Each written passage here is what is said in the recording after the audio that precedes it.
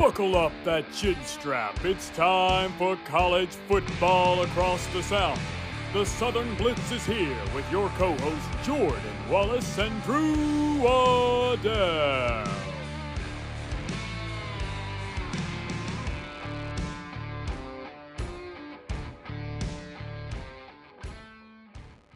If you didn't enjoy this past weekend's slate of games, then you need to check your pulse. We had a ton of evenly matched games that went right down to the wire, Drew.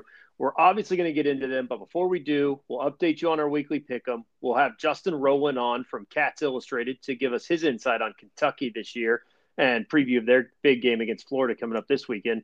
Then we're going to run through our stock up, stock down as we go through this past weekend's games before wrapping up with a preview of this upcoming week, and we're going to end it with my big three bets.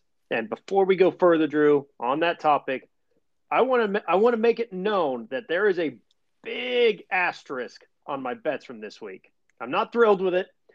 I gave you guys the lines as they were. Obviously, I went 2-1 for those that didn't bet it.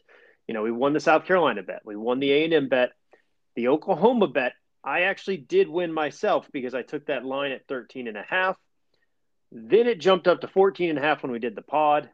That's when I gave it to you guys, and I was like, you know what, I'm going to live with it at 14.5. Well, that line then jumped back down to 14 even, so I would have at least gotten a push. But the Sooners won by 14 and cost me a win on the big three bets. Yeah, we got to start. I'll tell you, we got to start doing the big three bets on Sunday. I know. Get the good lines before they go up or down. An individual pod, just getting the people the information. I mean, we're putting everybody at a disadvantage here, Jordan. This is not fair to our podcasters. No, it's not fair. And combined with last year, I'm now 19-10. Man, that just 20-9 would have been a lot sexier. So yeah, it's not bad. Maybe I don't know. Maybe the listeners need to take you take you out or something. Take you out for dinner or something like that, Jordan. Hey, buy you something. Take care of you. I'm buying them dinner if they'll just listen to the picks. That's right. And again, with my big three bets, I keep them to Big 12 and SEC only because that's what we watch the most of. That's what I know the best. I did bet a few of the other conferences this past week, and I went 8-1 overall. So it's a good day. I might, no ramen for the family this week. No ramen. Although, hey, we can always enjoy ramen though at the right time. Of course. So, but anyway, we'll get into our pick'em picks and how our guys did this week. So, apparently, I did not make the picks hard enough this week, Drew. Everybody did really well. I mean, I think the two of the tougher ones, Alabama, Ole Miss was probably the one that the most people got wrong. Ohio State, Notre Dame was a tough one. Look at how rough Ryan Day took that win.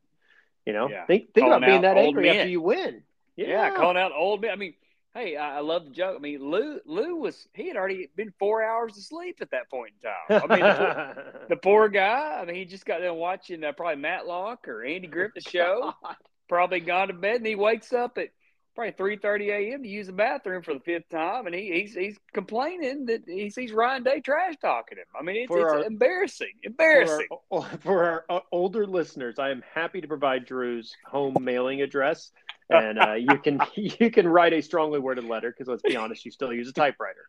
Good stuff. Yeah, good stuff. No, but that being said, man, if you missed that game, what a great game Ohio State Notre Dame was. I mean, that was vintage Big Ten football right down to the gritty end, Drew. And, obviously we don't talk a lot of the northern teams, but I will say if you miss the end of this game, Ohio State gets a huge conversion down at the end.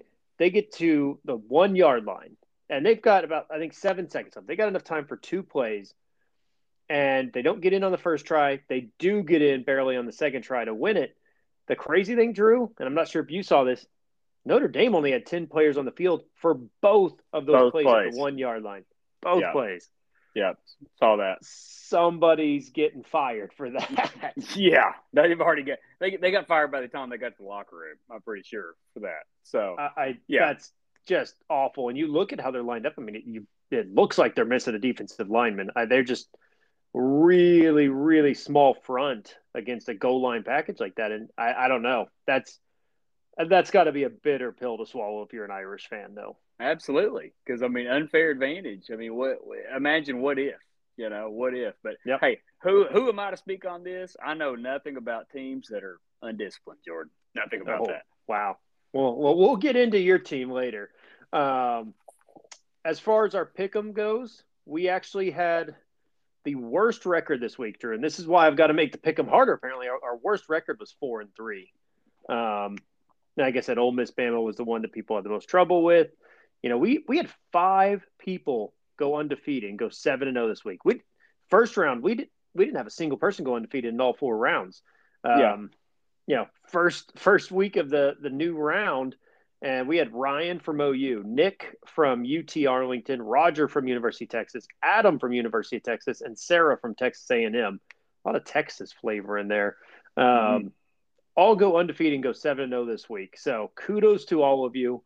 Put you in a really nice spot to finish in that top 16 and advance to the next round. But speaking of the next round, let me go ahead and list off those games. First one I think Drew will like, but Texas A&M versus Arkansas, Florida versus Kentucky, Arkansas State versus UMass. That's right. Boise State versus Memphis, LSU versus Ole Miss, Notre Dame versus Duke, and Pitt versus Virginia Tech. What a slate! That's right. I'm telling you. So we got some big games in there too. But yeah, at the Arkansas State, UMass, I found some spreads that were like 1 point and teams off the beaten path. We're gonna make this tougher on people. I don't want my worst record for a week to be 4-3. We're gonna see how bad we can get you guys.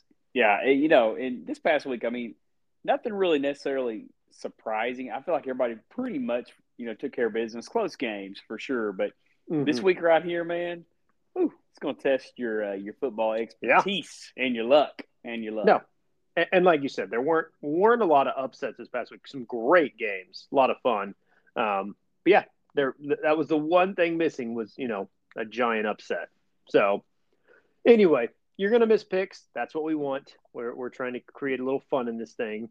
But speaking of missing picks, Drew, I think it's time that we get into our segment of the week, Mulligan time. You get one mulligan per conference. Well, going both ways. Obviously, Drew and I released our preseason rankings for both Big 12 and SEC.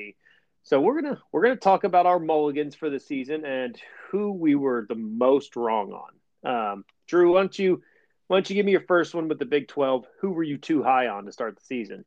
First of all, I'd like to say it's extremely rare that we're wrong. I mean, we have very rarely been wrong on this pod. That's why we are the best pod in the land. Just ask us. We'll tell you. Just ask us. Big 12, I'm going Baylor. Jordan had them way too high. I think I can't even remember, but they're in the top 4 for me. No, he had them at 5 in the conference. 5. I've got it pulled up.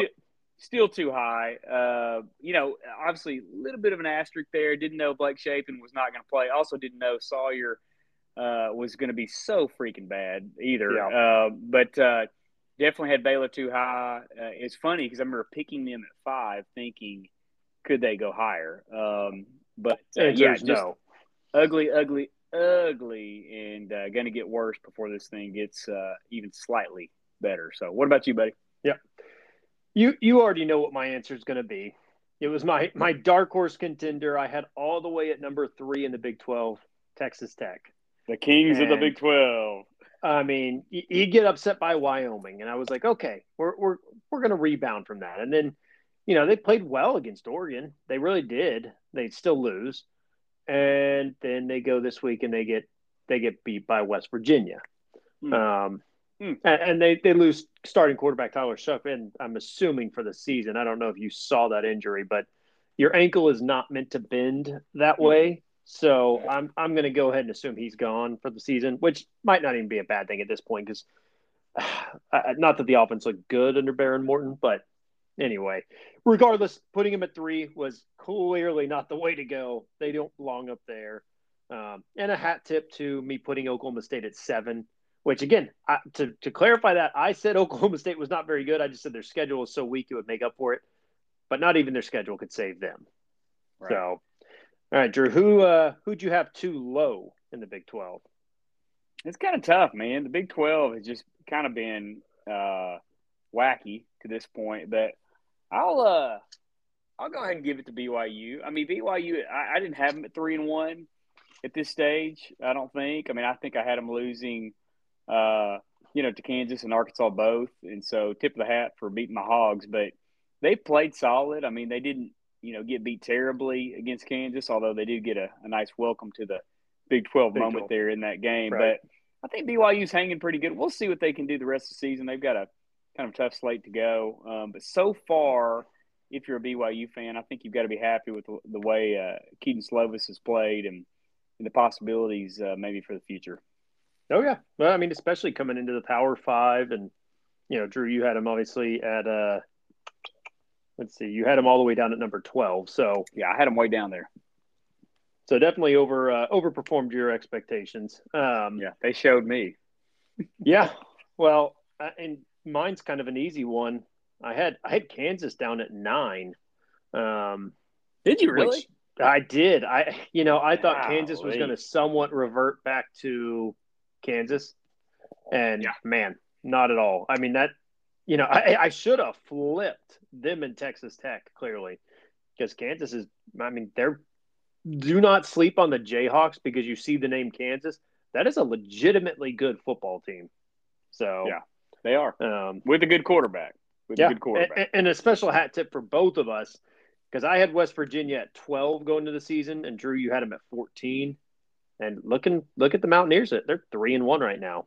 So, do you think Neil Brown's thank you card has made it down to Lubbock yet, or what do you think for keeping his job? I mean, the guy's keeping his job week by week, man. It's amazing. I don't know what to make of it. I mean, they beaten Pittsburgh and Texas Tech, so we'll see. We'll see. Take it. But let's move over to the SEC. I guess I'll kick us off with that one. It was tougher. My SEC picks aren't as bad. It helps that we split them up by division, but at this point, I had Tennessee number 2 in the East, and that's probably too high because they lost to Florida, who I had at 6 in the East, and I think they've got a few more losses coming, most likely. So I'll pick the Vols for now. I don't feel that strongly as I do on the Big 12 ones, but I'll say I was probably a little high on Tennessee. Yeah, and that was probably my 1A, 1B type situation. But I'll take Alabama on this. Everybody knows that I picked Alabama to win the SEC outright this year, and boy, was I wrong about Jalen Milroe. Although they had a nice win this past weekend against Ole Miss for sure, but definitely put a little too much stock into Alabama coming back and dominating this year. It could still happen. Definitely a lot of season left to play, but so far. The West is fairly wide open, and the East is really wide open. So, two picks we both thought would probably play a lot better to this point. And man, they just aren't. I don't know that I agree with you, Drew. I obviously Alabama's not looked like Alabama, but I don't know that there's anybody that I think. Yeah, that team is definitely better than Alabama. Sure, I mean, sure. We've seen a lot of weaknesses from LSU, who's arguably their top competition. So. Yeah. And you know what, Jordan? I'll put a spin on it real quick with Alabama. Maybe we were focusing too much on what the offense was going to do and not what the defense is doing currently. The defense is playing really well. They're winning the ball games. Maybe we need to shift our mentality to what they're doing right instead of what they're doing wrong. Yeah, that's fair. I mean, there are two sides of the football. You don't have to win them both. So we've talked about that. All right, too low. Who were you too low on, Drew? I mean, I feel like I've been eating crow all year on Mizzou at this point. I'm going to keep eating it. And you know what? I'm going to go down to the individual player. Brady Cook, my friend, tip of the cap, because you have been playing some good ball. I love it. 341, 2 touchdowns this past week in St. Louis. They played well, Jordan, with a chance to go 5-0. We all looked at the schedule in the beginning. We thought this could be possible if they could get past K-State. They've done it. They beat Vandy, man. I mean, 5-0 going into LSU. You got to be excited if you're a Mizzou Tiger fan. So definitely going to eat my crow on that. I had them ranked. Where did I have them, Jordan? In the West? You had them at 5, fifth, 6, fifth in the East. Yep, fifth in the East. Yeah. So I mean, not obviously not too low, no, but you could you argue you weren't exactly high on them. Yeah, you weren't nice with your words. No. More so you were lower on the two teams below them. Correct. But no, that's fair. I'll take a little victory lap because Mizzou was a team I thought was going to be good this year. I thought they were going to go 7-5 or 8-4. And looking at what they've got down the stretch, I still think that's probably where they end up. And I would honestly lean 7-5 as well as they've played. But speaking of one of the teams that you had below them, that's going to be my too low. I had Florida at 6 in the East, and I mean, right now, who do you look at in the East that's playing? I'd say better than Florida. Not that Florida looked great against Charlotte, but who scares you, Drew? I mean, it's nobody. Nobody. It's a wide open race, and I think I like Florida more than most of them at this point. So yeah, that was my too low. But anyway, I might have been too low on them. We've never been too low on Justin Rowland, who's coming on now to talk about a little bit of Kentucky football. All right, so coming on with us now from Cats Illustrated, the Kentucky side of Rivals, is Justin Rowland. Justin, hey, we appreciate you coming on the show today. Yeah, it's always a pleasure. Thanks for inviting me. Absolutely. So, like we said, you're from the Kentucky side, so I'm not going to have a whole lot of questions for you about the other teams, but let's start with Kentucky. How do you feel they've done so far this season? Have they met your expectations? That's a hard question to answer because you see both sides of the coin. On the one hand, they haven't been consistently a clean operation or consistently dominant. I will say that they have shown glimpses. There have been flashes where you really see what the team is capable of, and they have a kind of explosive playability, not just on offense, on both sides of the ball, that they have rarely had under Mark Stoops. They have a lot of really impressive individual talents, and they also have a couple of really good coordinators who are good at showcasing those talents. But there have been operational issues. They've been slow getting to the line at times. The tempo hasn't really been there. And the big issue, I would say, is the offensive line. Is the offensive line fixed from where it was last year? It looks somewhat improved, but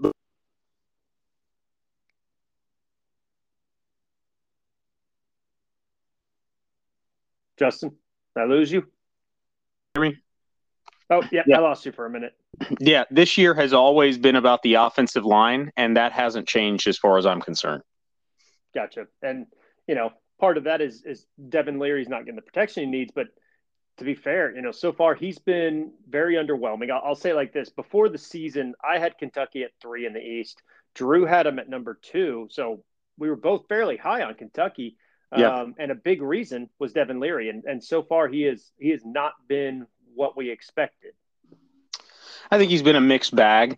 I think the thing about Leary is he's made some throws that are really fantastic, and he's stretched the field in a way that not even Levis did. I think you can see that the offensive staff is building the offense around him with the expectation that he's going to be able to take them a long way. But there have been too many throws that just kind of make you shake your head, like, where was that going? Or what was that? That's usually after he's eluded pressure in the backfield. So a lot of it does, again, offensive line, it comes back to that. Yeah. Well, I'm going to ask you another question, and your answer very well might be yes and no. But would you say that as far as Kentucky's overall season is going to go, would you say you feel better about it now than you did before the season or not? I feel well, that's a good question. I probably feel slightly better about their chances this year just because the SEC doesn't look that very impressive right now.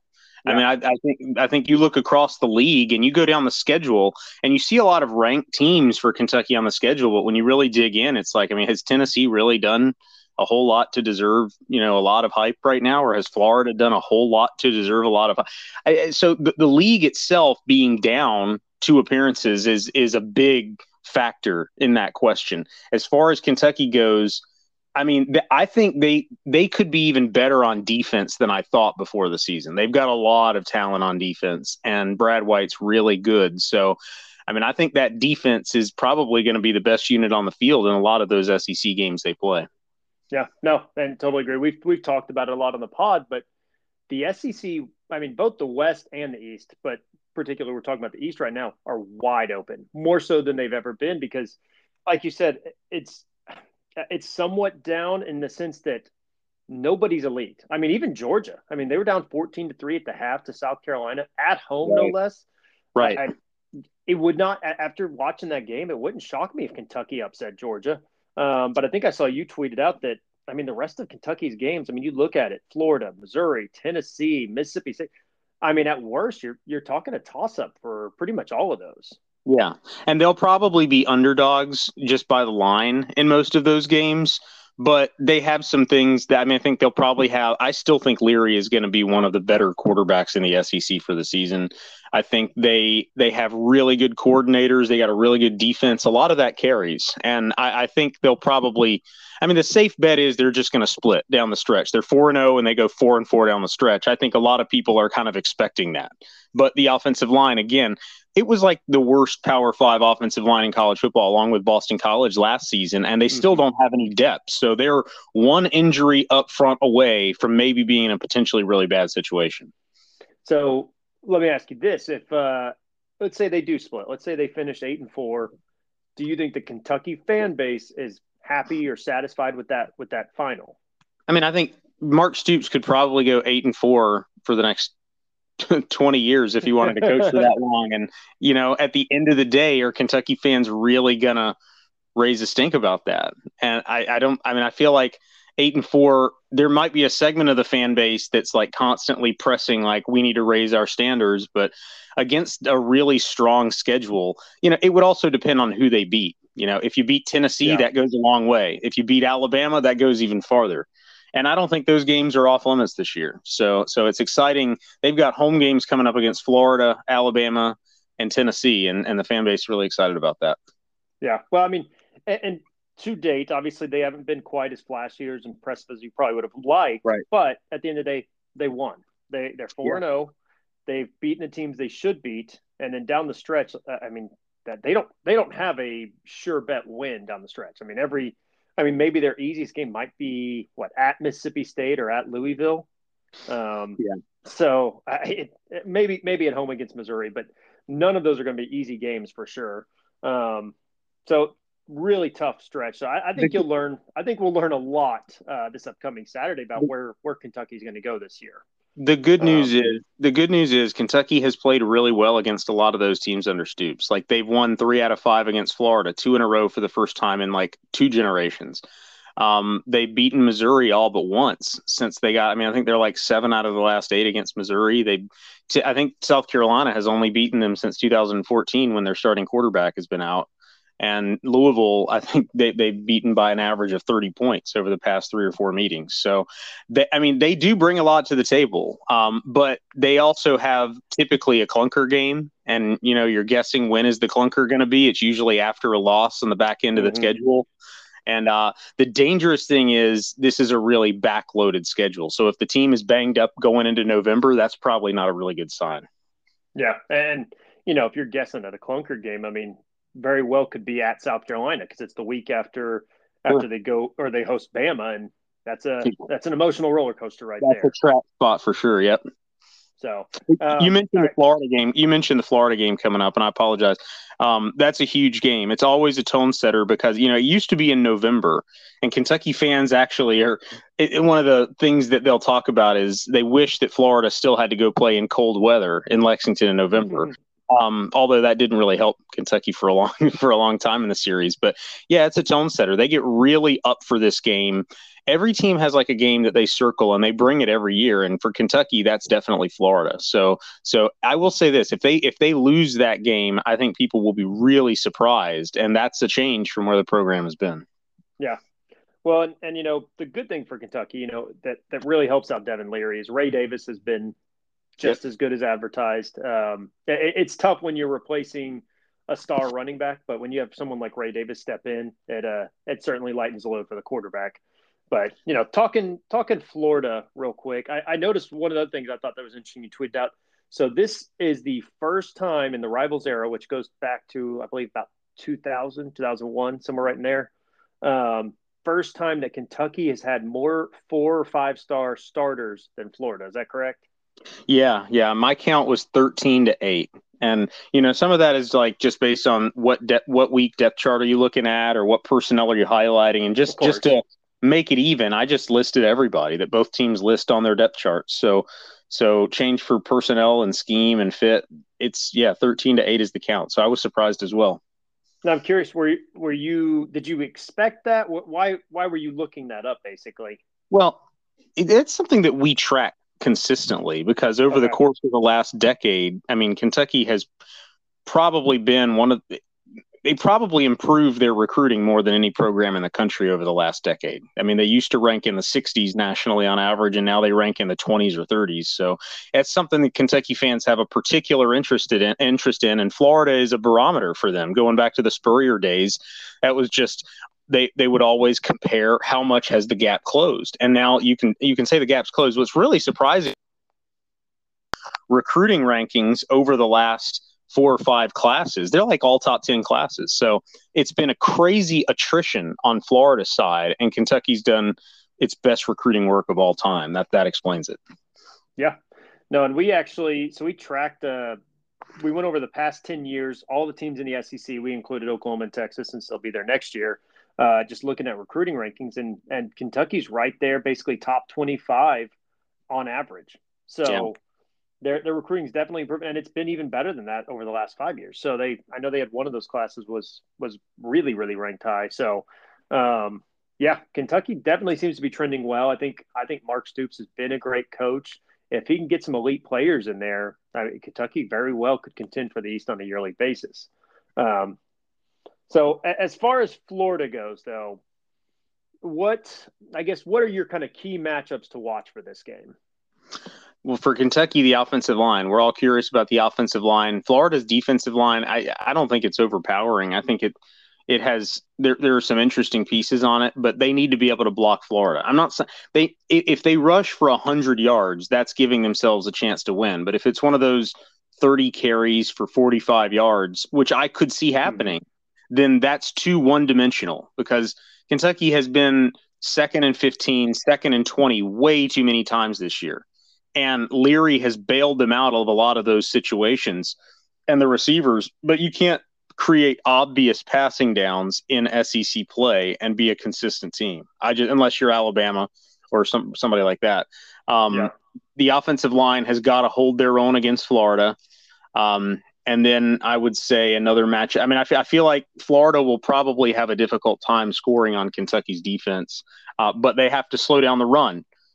They have not been tested by a powerful rushing attack, and you saw Florida put up big numbers on the ground against Tennessee. That's something to watch. Yep. Yeah, I mean, I think that it's key that Etienne's going to be the main guy you got to stop there, because, I mean, Graham Mertz is an okay quarterback. He's not bad, but he's certainly not going to do anything flashy. So if Florida can't run the ball, I don't see any way that they're going to be able to beat Kentucky. Hairston's probably just licking his chops, hoping for another couple pick sixes against Graham Mertz if Florida's forced to throw the ball a lot. So yeah, Mertz he's played pretty well. He's played better than I expected him to this year, but he's not the kind of guy who's going to like put a team on his back and throw for 350 and just light you up. I'm with you. Etienne's the guy that you have to watch, and to Florida's, I guess to their argument, Kentucky hasn't faced really any offense that can really test them a whole lot. Like Vanderbilt does have some skill guys, especially in the passing game, but run game, this will be by far Kentucky's biggest challenge so far. Okay. Well, give me a score prediction and who wins the game. I'll say Kentucky 20-16. I do think it's going to be close. That's kind of the mold of this game in this series for the past few meetings, low scoring. Kentucky maybe jumps out ahead and then holds on in the end. But I feel like Kentucky actually has more playmakers in this game, and it's at home, and I think Leary's a better quarterback than Mertz. But, I mean, I could see it going either way, but I will call for a close Kentucky win. Yeah. Well, and certainly doesn't help Kentucky, although Mark Stoops, and Drew talked about this already, but, Mark Stoops was pretty confident that the Kentucky fans could pound a few beers before the 11 o'clock kick. Yeah, that was a money quote. And Stoops, he gets Kentucky people. He's really kind of embedded himself at Kentucky, and he's become a Kentuckian. And Yep. They love him, and I'm sure it will be pretty rowdy. But they wanted it to be a night game for sure. Yeah, I don't blame them. All right, before I let you go, one last prediction from you. Mm-hmm. Where does Kentucky finish in the East this year, and what's their final record? It's a great question. I actually think I'll put Kentucky and Missouri up there tied for second in the East. I think Missouri is the most legit top 25 team in the East beyond Georgia. I mean, they haven't lost a game. They beat a really good Kansas State team. They got a lot of interesting pieces. Burden coming into his own, and Brady Cook has been a quarterback that's basically transformed over the last half of his starts. He's a totally different player. Just threw for 350 yards this past week, and they're slowly building confidence on and off the field with recruiting. And I think Kentucky and Missouri would be the two that I would point right behind Georgia. Okay. Well, Justin, I appreciate it. Hopefully, we can have you back on again soon. We get a chance to dive a little more into the recruiting aspect of it. But again, thanks for your time today. Thanks a lot. Take care. See you, Justin. Awesome. Thanks, man. Mm-hmm.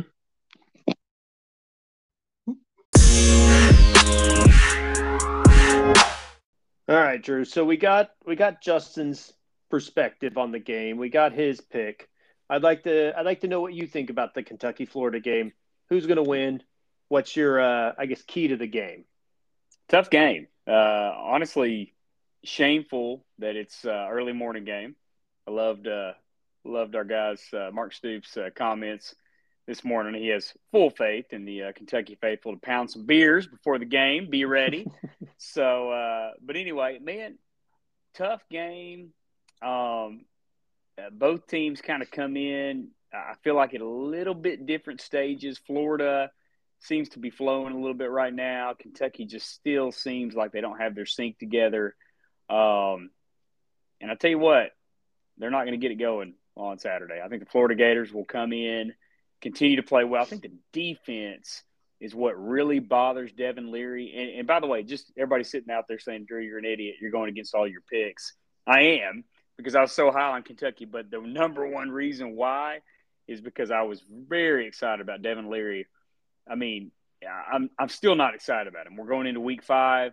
I think that's the reason why they lose, honestly. And I think Florida wins a close one on the road at Kentucky. Okay. Well, that's fair. I don't disagree. Graham Mertz has obviously been playing really, really well the last couple of weeks. So we'll see. They didn't look great against Charlotte, but Kentucky's a whole new week. So let's dive back into this past weekend, Drew. We'll start with probably the biggest one on the slate. Alabama, Ole Miss, the Tide. I mean, it's like death, taxes, and the Tide will always roll. Alabama comes back and gets a big win over Ole Miss. And like you said, they did it with the defense, 24-10 final. And they got just enough out of Jalen Milroe in this one. Yeah, they did. And he played well. He didn't do anything to just kill his team. But more importantly, Jordan, yeah, I mean, where's your boy, man? Where's Jackson? Where's our boy Jackson Dart, man? Where was he on Saturday when they needed him most? He was nowhere to be found. Nowhere to be found. I'm going to go ahead and just eat my crow because the last week, Drew said, Spencer Rattler is the best quarterback in the SEC. Can we acknowledge who the best quarterback in the SEC is right now? It's not Carson Beck. Spencer Rattler. It is not Spencer Rattler. No, it is not. It might be. Okay. Well, then who is? No. Who is? It's. I'll give you at least a couple. I mean, I think KJ's better than him, but I'll give you probably my top 2 might be Connor Wegman and Jackson Dart. And I scoffed at him and said, no, I can name a couple better. And of course, the two that I name are Jackson Dart and Connor Wegman. And man, did that go poorly because Wegman is out for, I don't know, I think the report I just saw was 2 to 4 weeks after his injury against Auburn on Saturday. And and Jackson Dart, I mean, he wasn't terrible, Drew, but the problem was he was limited to 6 yards rushing, and he just doesn't have the passing ability to be a great quarterback without being able to run the ball. So it happens. Yep. I mean, 0 passing touchdowns is not going to win you football games. No, not at Ole Miss. And I mean, the fact that I really felt like they were going to open it up, get Quinshon going this week, and again they didn't. I mean, they struggled again to run the ball. Jordan, I'm really starting to ask myself: is Ole Miss's offensive line inept? Are they not as good as advertised? I mean, obviously we've got problems going on here. But I tell you who doesn't have problems: Alabama. Alabama's run game does not have problems. Every week it flip flops. Roydell, Jace McClellan. I mean, these guys, they just kind of complement each other so well. Great week by Jace, complimenting Jalen. So I'm excited about Alabama, man. I mean, I think the defense is playing solid. I mean, it's still not the elite level we're used to, but they're winning games kind of old school right now. Yeah. And I just think if Jalen Milroe could get it really, really going, this team would be scary. But a really good win for Alabama. For sure. And Milroe was efficient, 17 to 21. So he did what Alabama needed him to do. And, when you've got a defense as good as theirs, that's what you do. It's okay. Luckily for Ole Miss, you play one tough game and things get a lot easier when you play in the SEC West, right? Yeah. I will say this. I read a stat today, and I meant to save it and look at it later on, but I can't find it right now. But anyway, Lane Kiffin is, for teams that went on to basically win 9 games or more in a season, Lane Kiffin is like some insane stat, like 1 in 19, something like that. It's really questionable. And so, I'm a Lane Kiffin fan. I like Lane. But, you look at some of these stats and you're like, man, is the strategy working, the way he builds his teams, things like that? I mean, he's just a long-term fix. Hey, it's our job on the pod to talk about these things, right? I mean, we're not going to talk about rainbows and sunshine all the time. We're here to talk about, are they doing things the right way? Is it sustainable? Who knows, man? Who knows at this point? Well, I mean, it's tough when you're in a division with LSU and Alabama. So. Yeah, makes a little bit of a difference. That doesn't make it any easier. But that's such a good point. It warps reality every week. You're like, God, we suck. We're horrible. And then you're like, wow, we play literally in the hardest division in the entire nation. So anyway, well, great. And speaking of it, I mean, Ole Miss is going to get LSU next week. We'll talk about that more in a little bit. LSU with another close, just a phenomenal game against Arkansas, and the Hogs played really well. But at the end, LSU came out on top 34-31. Really, really fun game to watch, back and forth. And at the end, LSU got it done at night in Baton Rouge. That is a tough place to play. Yeah, I mean, it's hard to describe the game, really. I mean, it started off LSU very slow out of the gate. Arkansas's defense looked dominant, but you knew Brian Kelly was going to make adjustments and get these things going. I thought Jaden Daniels had a fantastic game, 4 touchdowns, 1 interception, 320. But KJ played well, too. He had a couple of mistakes, but nothing crazy. Jordan, we talked about how bad the O-line was last week on the pod. They sort of came together, blocked better. However, from a penalty perspective, same song, same dance, 12 total penalties. That's 25 penalties in 2 weeks for the Hogs. Is that a high score? Yeah. That's you're winning great. Something. Yeah, we're winning something. But, you just think about it, and little mistakes like that. And also clock management. You have no timeouts at the end. All they have to do is run the clock down. I mean, little decisions like that in big games, especially in Death Valley, you can't win like that. And so discipline has to be there to win games in the SEC West. But, as a Hog fan, I think you have to be encouraged that they came out and battled.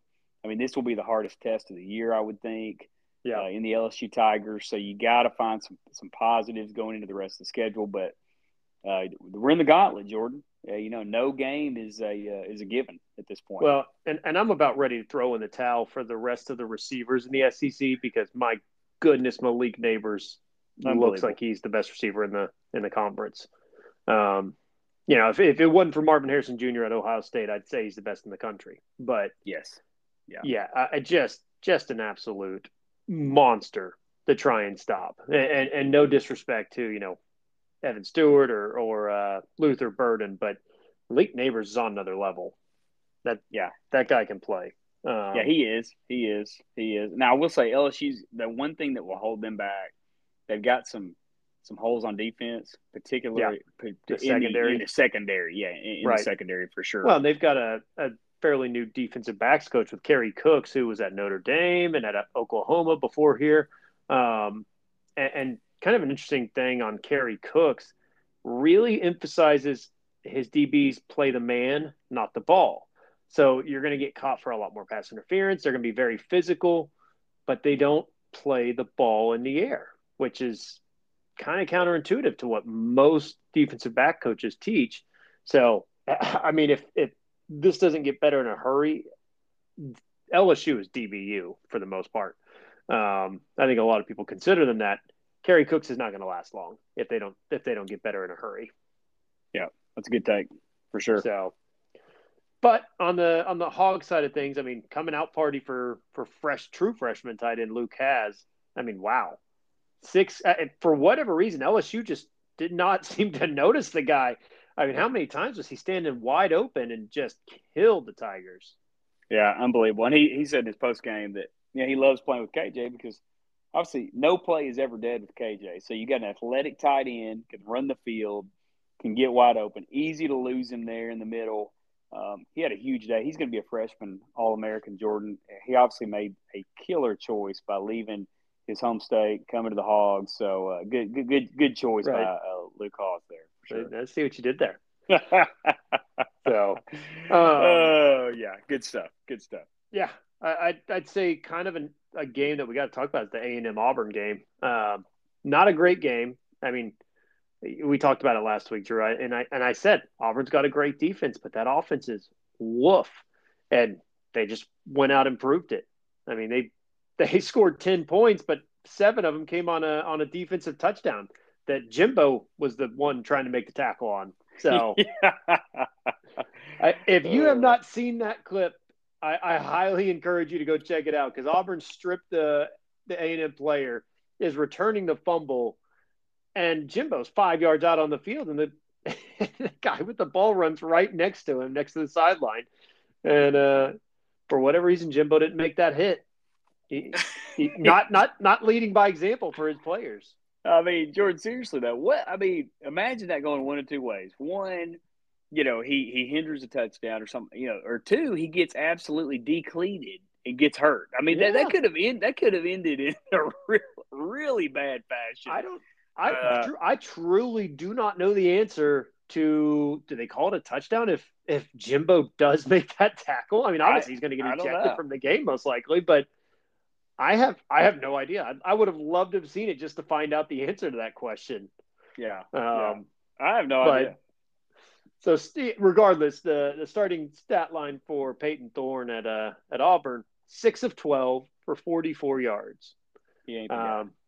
His QBR is old enough to vote. It was an 18.9. So it's not all bad. It's not a child anymore. Yeah, it's bad.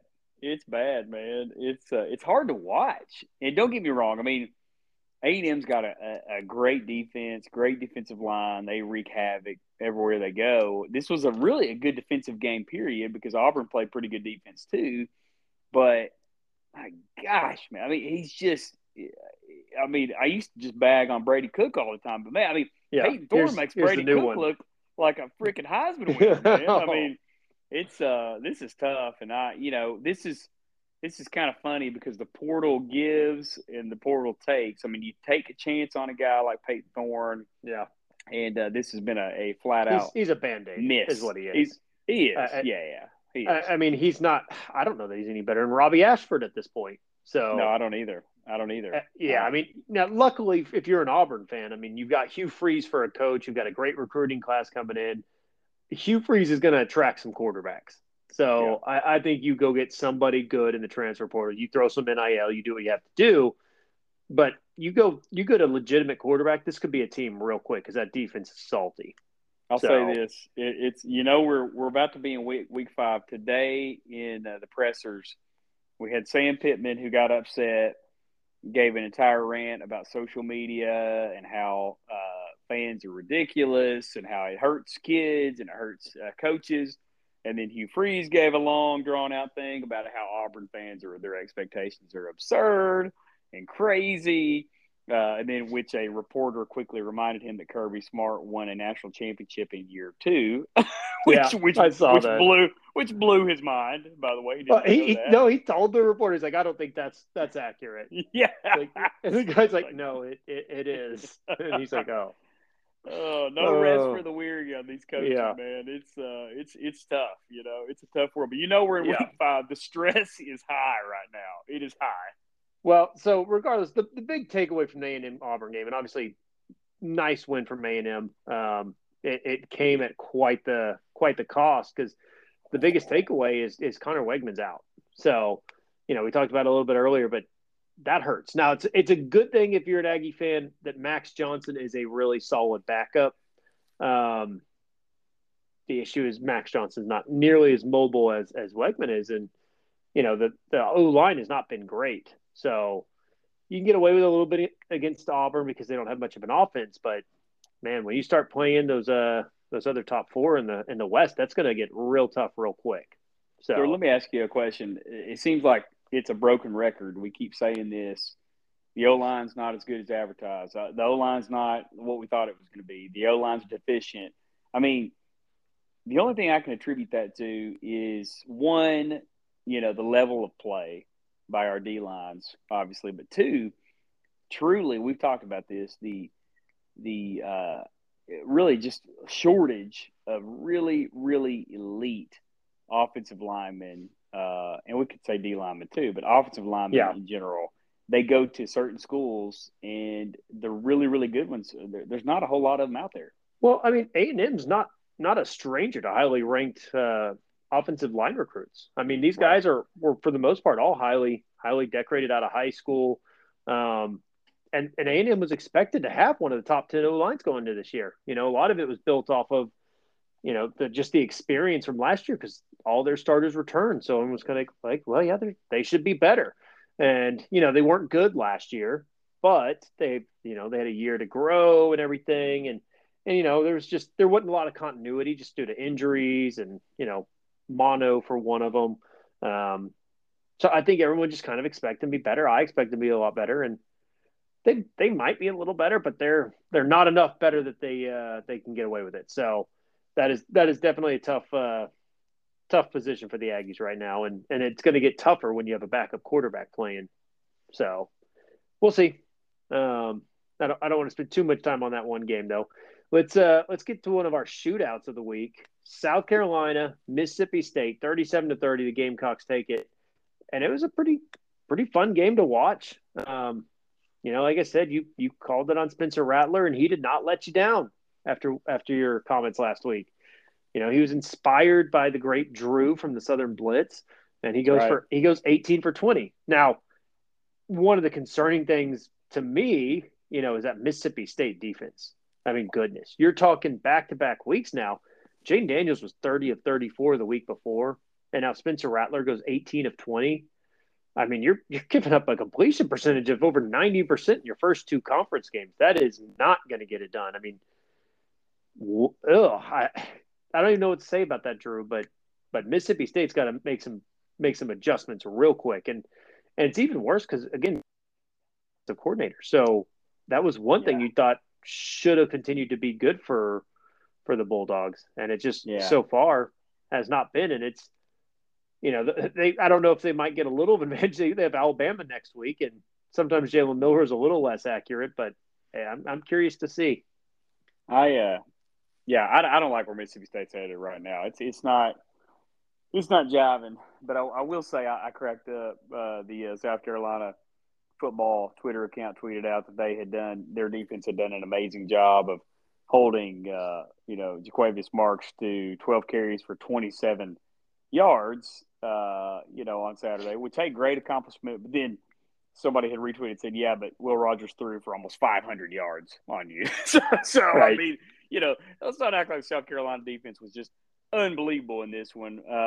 But, yeah, I mean. No, but you look, I mean, even Will Rogers, I mean, yeah, he threw for a ton of yards. He also threw a lot of balls. I mean, he was 30 of 48. So, I mean, his completion percentage wasn't anything special. His QBR was a 54.1. So, and he only threw one touchdown. Yeah. I mean, he's uncomfortable, I don't know. man. You can now, see it. You got to give a little hat tip to Ladidra Griffin. Goodness, 7 catches for 256 yards. So heck of a game. And Xavier Leggett, too. I mean, on both sides, had elite performances by receivers, which made it a crazy fun game. Obviously not your defensive matchup you're looking for, but a heck of a fun game. And honestly, if you ask South Carolina before this game, they expected to win this game. They needed to win this game. So, you got to feel good about that. You got to feel good about walking away with the dub to keep the season alive. But, man, I don't like where Mississippi State's headed. I don't like the momentum. I don't like just the whole mood right now, what's coming from Mississippi State. And like you said, when the specialty of the coach is deficient defense, just like Dave Aranda at Baylor, man, you got to really start asking questions. What are we doing? What are we doing? Well, let's switch topics over to the Big 12 for a second and talk about the welcome mat that the new 4 schools all got. I mean, Houston, obviously, they played Sam Houston this week. They beat them 38-7. That's not much of a story. Their first game in the Big 12, though, was against TCU and lost 36-13. Well, the other 3 got equally rude welcomes. Obviously, we talked a little bit. Kansas, BYU, Jayhawks beat them 38-27. I don't know if you saw the first offensive play for BYU in that game, but Kansas comes up and just drills the receiver on a little swing pass and fumble, scoop, and score. Welcome to the Big 12. We talked some about this game, but Jalen Daniels, Devin Neal still have that Jayhawk offense just rolling. Then you move over to Oklahoma, Cincinnati, and OU shuts down the Bearcats 20-6, and had several chances to really put this game away and didn't do it. And for OU fans, it's got to be a little bit weird, Drew. I mean, they're used to winning games 45-31, and now you got to watch 20-6. It's like we said, there are 2 sides of the ball. You can win however you want, and it's just going to look different. Yeah, Oklahoma's always been a defensive powerhouse, so no surprise there. No surprise. Well, I think OU fans are obviously pleasantly surprised with the defense, and just we gotta put it into perspective for some of the other conference listeners. This is like OU's defense being this good is like watching Iowa's offense score 30 a game, or Duke being good at football, which is actually happening this year, or Oregon wearing the same uniforms 2 weeks in a row, or for our Georgia listeners, it's like Georgia football players driving the speed limit. I like that. But just kind of one of those things. It's a different way to win. And what's funny, Drew, talking about the defense is they've given up 34 points so far in 4 games, and in 4 games they've only given up 5 red zone attempts for the other team's offenses. 5 total. They don't even qualify for red zone defense stats yet because they haven't allowed enough trips. So it's impressive stuff. We'll see. I don't think they're going to get real tested this week by Iowa State in the red zone. So you're still looking for two weeks from now when they head down to Dallas in the Cotton Bowl against Texas. So speaking of, Texas had 0 trouble with Baylor. Not that anybody has recently, but 38-6 rolled. Quinn Ewers looked strong. Jonathan Brooks looked strong, and the Bears did not. So. I don't know that we want to crap on Sawyer Robertson any more than we already have, Drew. But the Baylor needs Blake Shapen back as soon as possible. Real bad. Is he coming back this week? What's the story on that? Do we know? I haven't seen an update yet. So I haven't either. Yeah, I haven't either. Baylor's praying, Yeah, they need him to have any but- chance of a season left. They need Right. him back. So anyway, yeah, obviously OU beat Cincinnati by 2 touchdowns. Kansas beat BYU by 11. We talked about Houston getting beat by TCU, and then UCF making their Big 12 debut and going to Manhattan to play K-State. It's not really how you want to do it. They ended up scoring late to make it 44-31, which is a little more indicative of this game because it was a good game. K-State just pulled away down the stretch. So yeah, a little bit disappointing. I thought this game would be a little bit closer than it was, honestly. But Will Howard looked back. Yeah, he looked healthy. He was running just fine. Yeah, and he, honestly, but his stat line's not very good still. He didn't play great. I thought Timmy McClain, come on. Excuse me. He played, sorry, UCF folks.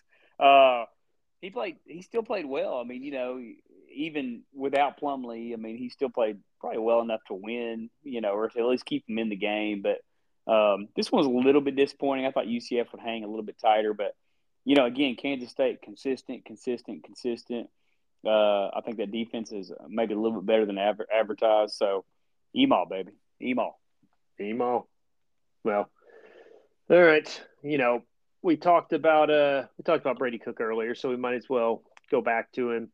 34-27.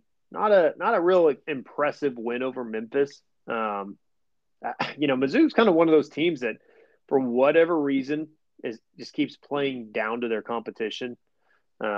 We saw them scrape by Middle Tennessee, and they scraped by Memphis, but they managed to, through the leg of Garrison Mevis, knock off number 15 K-State. So I don't know that we truly know how good Mizzou is at this point, but they're 4-0, and Brady Cook had another big day, Drew. So he's just making you eat those words even more. Another 341 passing yards and 2 touchdowns. Yeah, how about Luther Burden, man? Big-time game, 10 receptions, 177 yards. Cody Schrader had a good game. I mean, I don't have a problem with this win. I'm obviously, as you found out last week, I'm a lover of Memphis football. Everybody knows that. So a lot of respect for Memphis Tiger football here. I mean, tough opponent for the Mizzou Tigers, obviously. No, all kidding aside. I mean, coming off of an emotional win against Kansas State, this was a true, you could call it a trap game. I have no problem with walking away with just a dub here and moving on. So, hey, good win for the Tigers. And, hey, got to be ready to play. Got Vandy this week and can't look ahead. No. And someone who played very similar to that, Drew, was Florida. I mean, they come out, they look phenomenal with their win over Tennessee last week. And then, they should get a freebie this week against Charlotte. And, I mean, they just never could pull away. 16-7 at half. And they settled for a couple field goals in the second half to win it 22-7. But, never really got moving on offense. Ricky freaking Pearsall, though. Did you see that catch, dude? Oh, my gosh. What? That Jump might man, be baby. Not the best catch I've ever seen. It's in like the top 5. Go check it out on Twitter or wherever. And while you're on it, like and subscribe to the Southern Blitz, please. Yeah, there you go. Little shameless plug while we're at it. No, go check out that Ricky Pearsall catch. I mean, guy goes up and backhands just a bullet throw right before getting drilled by 2 defenders. I mean, I don't know how he caught it in the first place, but then to catch it like that while getting hit, it's phenomenal.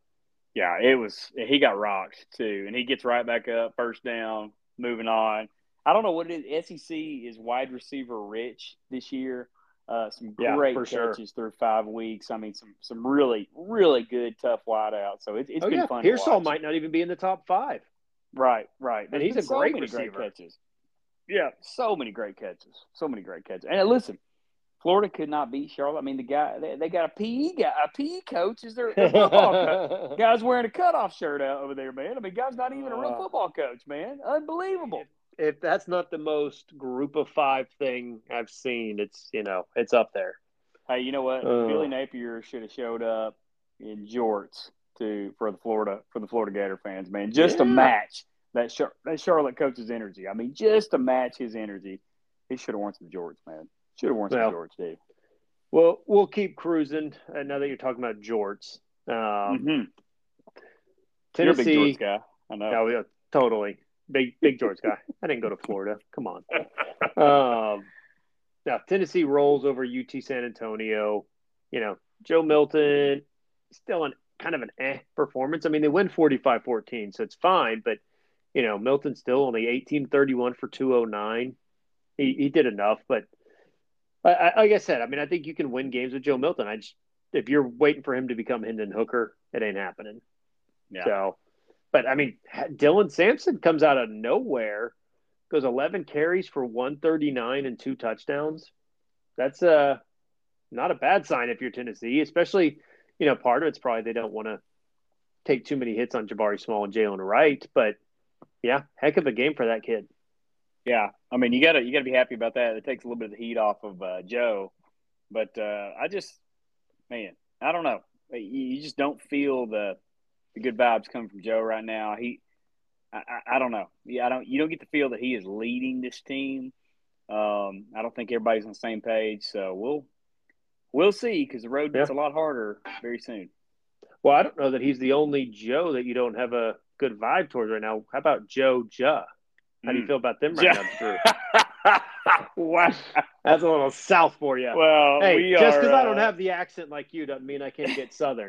We are, which, by the way, all of you that, I've got, apparently I have lovers of my accent. I have haters of my accent. Hey, you got to embrace it, man. Whatever it is, whatever you feel with my accent, just go with it. Okay. Anyway, we'll just leave it at that. It's so funny because I don't even notice Drew's accent anymore. But we've had some plenty of new listeners over the course of this season, and I've had friends and people text me and be like, "Man, that Drew's accent is Southern." I mean, I think they mean it in a good way, Drew. I enjoy that Southern drawl.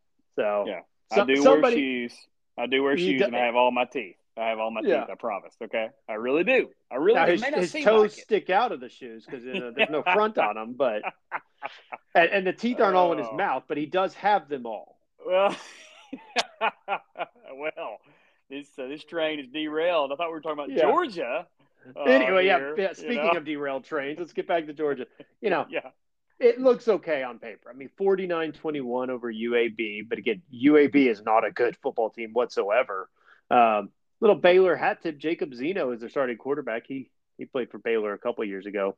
But just another very sluggish start for Georgia. I don't know. They've been just kind of meh in the first half all year long, even against these lesser opponents like UAB. So at some point, you kind of just I keep expecting Georgia to take off, and it just hadn't really happened yet. But luckily, their schedule so far has been so soft that you haven't noticed. Well, it's soft all year. I mean, I don't know if they have to get going too much. Then you look at teams like Tennessee and, Florida, maybe their toughest test. I mean, I don't know at this point. I mean, really soft schedule. But anyway, I mean, you keep waiting for Carson Beck to bust out here. Just hadn't happened. So I don't know, man. This has just been the craziest year in the SEC. There is no truly dominant team. I think it makes it super fun, but I keep waiting for one of these weeks for Georgia just to really get going. But I think it all starts at the quarterback position again with Carson Beck, and it almost makes you feel like the players maybe they don't trust him, or they're trying to feel him out and figure out what kind of quarterback he really is, Jordan. Well, and he at least had a better week this week. I mean, it really helps to have Brock Bowers back because, that guy's a machine. I mean, he threw for 338 and 3 touchdowns, so the stat line looks good. But just, I don't know. It felt clunky at times. So we'll see. And again, keep in mind, a lot of this is just relative. It's like, it's Georgia. So we kind of, the expectation is a little bit higher. If this was, right. I feel like I'm going to throw somebody under the bus here. If this was Mississippi State, we'd probably be talking a little bit different. It'd be, man, Mississippi State's playing really well. But when you're a back-to-back national champion, the expectations are different. Exactly. So, speaking of different expectations, we talked about it a little earlier, Drew. Texas Tech loses in Morgantown to West Virginia. Joey McGuire is now 1-6 on the road at Texas Tech. That's not good. And, it's not going to get any easier for him down the stretch. I thought West Virginia was going to be one of their easier games. And now we're really hammering that panic button for Texas Tech. Yeah, big time. Big time. Not good, man. I don't know what the answers are either, honestly, to tell you the truth. I like Taj Brooks a lot at running back. Oh, yeah. Great. Now, that guy can play. He's had back-to-back really good weeks, and he shows incredible burst, good vision. But, we talked about starting quarterback Tyler Shuck being out. Baron Morton comes in, and, from talking to one of my Texas Tech buddies, he's like, oh, yeah, the offense will move better under him. But, looking at that stat line, Drew, Morton was 13 of 37. That is It's rough. And we talk about those QBRs. 16.1. It's old enough to drive, but it ain't going to get you far. Yeah. Hey, Taj Brooks, though, he'll make somebody happy next year. He'll be on somebody else's team next year. Oh, come on, Drew. Don't kick the Red Raiders while they're down. Sorry. Well, and who we kicked a little too much early on was TCU, but suddenly they've knocked off Houston, knocked off SMU. They're 3-1. They look a lot better. So they're starting to get things together, and they're gonna have to dive into actual conference play this weekend. Not that I don't count Houston, but I don't count Houston. But nice solid 34-17 win over SMU. So yeah, I think you got to be pretty happy with that if you're the Horned Frogs. Yep, wait and see. We'll see. They just haven't played anybody yet, so we'll see. We'll see what happens here in the next couple of weeks. Well, we will wrap up with the last game being a Big 12 game, and I guess it was a better game than I expected, Drew. But I'm not gonna lie, I made some jokes about it on the front end. Iowa State, Oklahoma State in the Who Can Be Worse Bowl, and it turns out Oklahoma State was able to be worse, and And Rocco Becht, I give him all the credit, Drew, threw for over 340 yards and 3 touchdowns. I didn't know he had it in him. Keep in mind, this is the Iowa State team that almost got shut out the week before by Ohio, the other OU, Ohio University. So it's shocking. I don't know what's going on in Stillwater right now, but it ain't good. It ain't good. No. I can tell you that. It ain't good. I'll tell you what. They did finally settle on a quarterback. So they've done one thing, because they went with Alan Bowman all game. Not that he was good, because he was 23 of 48. So completing less than 50% of your passes does not help. But nice game from Ollie Gordon. He ran for 121. So they wasn't awful, I guess, but you still lost to a bad team. I don't know. It's a good thing their schedule is soft, but Oklahoma State's going to have a long year, Drew. Yeah, very long. Very long. Anyway, all right, let's move on to next week. This upcoming game slate. Big game in the Big 12. Texas and Kansas. I like it. I think Kansas can give Texas a little bit of a run, even in Austin. What do you think about that one? I think it's fun. A game we used to make fun of, back in the day, like, holy cow, until Kansas beat them, about 4 years ago, yeah. An upset. But I think Kansas can make this one a fun one. I think if it was maybe at Kansas, maybe a different story, but being at, Texas Memorial Stadium, I don't know. I'm just, I'm taking the Longhorns in this. I think it'll be a solid game, but I think Texas pulls away in the second half. Too much talent in those guys, especially at the skill positions. Jonathan Brooks, Xavier Worthy, Jatavian Sanders. So yeah, I'm picking the Longhorns, buddy. Okay, I agree. Biggest game in the SEC this week, I think we can both agree it's probably going to be that. I think Kentucky Florida is a great one, but it's probably going to be LSU Ole Miss. But what do you think on that one, Drew? Who you taking? Good slate. A good slate in the SEC. Tough game, but I actually think LSU is going to pick up even more steam this week. I think they're going to beat LSU handily. You mean Ole Miss? Sorry, excuse me. Good grief. What am I talking about? I can't even speak. LSU is going to beat Ole Miss handily this week. I just think that it's a freight train right now. They're picking up steam. They're picking up momentum. That defense is getting going. And I think some of these holes we've talked about with LSU, man, they've got the players to fill those gaps, to figure it out. I think they're going to. And, I don't know. This kind of reminds me of last year when Ole Miss really showed up. They were about midway through the season, and then things went downhill pretty quick.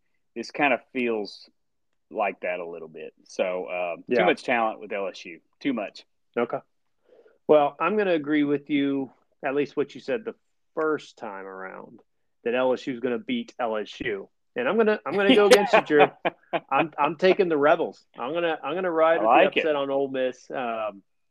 In Oxford, I'm still not a believer. LSU has been too up and down this year, where they look dominant and then they look meh. I think they're gonna have a meh game on the road. It's a night game. I'm gonna take Ole Miss in this one.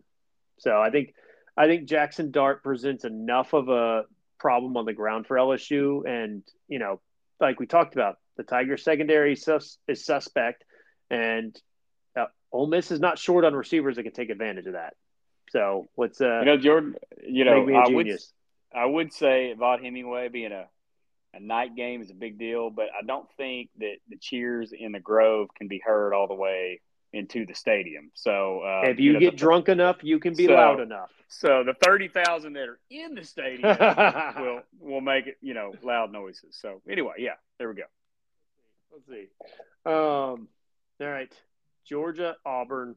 What are your thoughts? I went back and forth on putting this one in my big three bets, and I ended up not. But I think, Georgia's a 14.5-point favorite. If it was 14, I probably would have put it in there. I think the Dogs roll, but I can also see Georgia again coming out slow and just being a defensive slugfest and a 23-13 kind of win. You should have put this one in your bets. This line is crazy at 14.5, in my opinion. I think the Dogs win by 3 touchdowns, if not more. So I don't think this is close. I think Auburn's going to be deflated from last weekend. They've got zero offense, zero ability to catch up. And we've been talking about it. What if Georgia picks up even the smallest spark? This won't even be a game at halftime, man. I think if you're a betting man, bet on this one all day is what I would say. Okay. You know what? I don't hate it. Like I said, I almost put it in and decided to go with a different one instead. So we'll get to those 3 bets here in a minute. A&M Arkansas, very intriguing game. Obviously, it's down in Dallas. KJ versus Max Johnson at this point, it looks like. And, like we talked about, Max is a very capable backup. He's a good quarterback. He does not have Connor Wegman's ability. And for that reason, I like the Hogs. I mean, they're a 6.5-point dog. I'm going to roll with Arkansas on this one, Drew. Max Johnson has beat the Hogs before. Beat them last year in the same environment. Arkansas is going to win this game because they have to. Jordan, this is a must-win game. They cannot lose this game and maintain their season. There's just no way. This is always a must-win game. Every year it dictates the whole season. Arkansas has lost this game way too many times. I just think, like you said, it's going to come down to quarterback play. It's going to be a great game, going to be a close game. And can we please stop playing this at Cowboys? This might be the last – actually, I think this might be it right here, the last game of the contract at Cowboy Stadium. Hallelujah. Yeah, I'll take the Hogs in a close one. Okay. Well, talking about a ranked Missouri squad now. We got Mizzou at Vandy. Mizzou's looks like a 13.5-point favorite now. I actually kind of like Vandy on that one just because, like we talked about, Mizzou likes to play down to their competition. Again, that's not one of my bets. I wouldn't put money on this. I'm just saying that's where I would lean. But again, you very well should win that game if you're Missouri, and you're going to be 5-0 and still ranked, obviously. Yeah, I'm with you. I don't like that line. I see this being a touchdown win for Mizzou. Ugly game. I think we could probably agree on that. Ugly game. But AJ Swan, he's dangerous enough to keep this thing, make it a game. But you got to wonder how motivated Vandy is at this point, Jordan. Yeah. After losing the games they needed to win. So Mizzou's got a lot to play for. But I said it earlier, the one thing Mizzou can't do this week is look ahead. They've got this LSU game. It's possible that game day could be in Columbia, which that would be wild, but it could happen depending on the slate of games that appear that week. But Mizzou cannot look ahead. They got to take care of this one first. Okay. Another interesting line: Tennessee, South Carolina. Vols favored by 12.5. I like Tennessee in this one, but I think it's closer than that. You know what? I'm going. Oh, here it comes on South Carolina. I dogged them in the beginning. Shane, I'm sorry. I'm sorry for doing this in the beginning. I'm taking South Carolina. I have zero faith in Joe Milton at this point.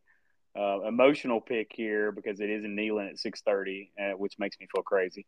I'm going to take South Carolina in a really close game. Again, I think it's going to be ugly, but I think Spencer Rattler plays efficient enough to win this game, and Joe Milton just flat out doesn't get it done.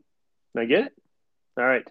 Jalen Milroe, Alabama gets Mississippi State. I think the Tide is going to once again roll. Another one of those 14.5-point spreads that I like Alabama in, but for whatever reason, I didn't pull the trigger on this one either as far as betting it. Yeah, I could see this one being a tail whipping. So we'll see. Cowbells will be ringing. That may affect the Tide, but I think Jalen. This is a good confidence builder game for him. This is a good game for him to get his feet below him, get ready for the home stretch. He needs to play well in this game, but he's no doubt the guy now. Hopefully, he finds comfort in that, knowing that he is the guy. Nobody's staring over his shoulder. So let's hope he has a good week and I think the Tide get it done. Yep. All right. Going back to the Big 12, BYU Cincinnati on Friday night. Winner of this game will have their first ever Power 5. Well, I guess not Power 5 win, but first ever being in a Power 5 conference win. First Big 12 win. And I'm going to take the home team. I'm going to roll with BYU. I think this is going to be a close game, but when it's close, I like the home team. Yep, I'm with you. BYU's been playing good ball, and I only owe the respect when they came into Razorback Stadium and beat us, man. I'm rolling with them, baby. I'm rolling with them. So Provo is a sneaky hard place good to play. Yeah. So, those guys get pretty jacked up. It's gonna be a late game, night game, so be a nice environment for sure. Okay. All right. Texas Tech, do they finally get their get-right game this week against Houston in Lubbock? Oh, Jordan, man, they lose this one, dude. We got major problems going on down in Lubbock. We don't even get to use the panic button if they lose this one. Yeah, no, we're just not even going to talk about the pod anymore. Especially to Houston, who has Donovan Smith, the former Texas Tech transfer quarterback. You can't happen. Yeah, the backstories here exciting. I think Tech gets it done in this game. That line is interesting at 10. But yeah, give me Tech and in a pretty decisive win. Let's give them a decisive win in this one. I would lean to Tech with the point, fading the point. So Baylor UCF, Golden Knights looking for their first Big 12 win. Do they get it this week against Baylor? I'd love to know more about Blake Shapen, which the fact that we haven't heard anything kind of maybe speaks volumes. But, I'm taking the Golden Knights in this one in Orlando. Should be a good game. Baylor just, man, without Shapen at the helm, you can't bet on them. Can't do it. Okay, I agree. Oklahoma hosting Iowa State. OU is now up to a 20-point favorite in this one. I think they roll. I think the offensive output from last week for Iowa State was a fluke, and I think Oklahoma shuts them down. Is there a small part of you that says these are the games that we've lost over the past 5 years, though, that surprised you? that scare you a little bit? There are those games, but and I could be wrong. I don't think Iowa State's that team. They're just that. I don't either. I don't think Okay. Rocco Beck can duplicate what he did last week. So All right. I know. Wrap up West Virginia at TCU, which now you got a battle of 3-1 teams. Winner of this game is going to be 4-1, and if not ranked, they'll be right on the doorstep. I think this will be a good game. West Virginia's defense is a lot better than I, expected and gave them credit for. And I say all that, and I'm going to pick TCU. I think TCU's starting to click, and I think West Virginia's luck's finally going to run out. Yep. I just can't see it. Not in Fort Worth. I think TCU's role. TCU's just a better team. So let's I hate to rain on West Virginia's parade, but they have not played anyone that they beat that even has a pulse. So this week they do, though, and TCU will roll. Okay. Well, we'll wrap up my big three bets for this week. Like I said, 17-9 last year, 2-1 the first week. Big asterisk. I'm not happy about not being 3-0. This and last week I took all favorites, Drew. All favorites in their games. This week, doing the exact opposite. All the underdogs, and I'm taking the points instead of laying them. So a couple of these should be obvious. Arkansas, I predicted them to win. Well, I'm also getting 6.5 points, so I like Arkansas with the 6.5.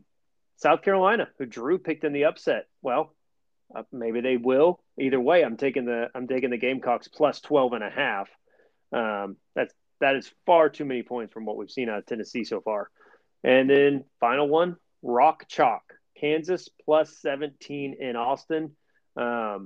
We've seen Texas sputter at times, and I think that Kansas offense can do enough to score enough and keep it at least within 2 touchdowns. So those are the three bets: Arkansas, South Carolina, Kansas. Go make yourself some money and thank us by sharing the pod around.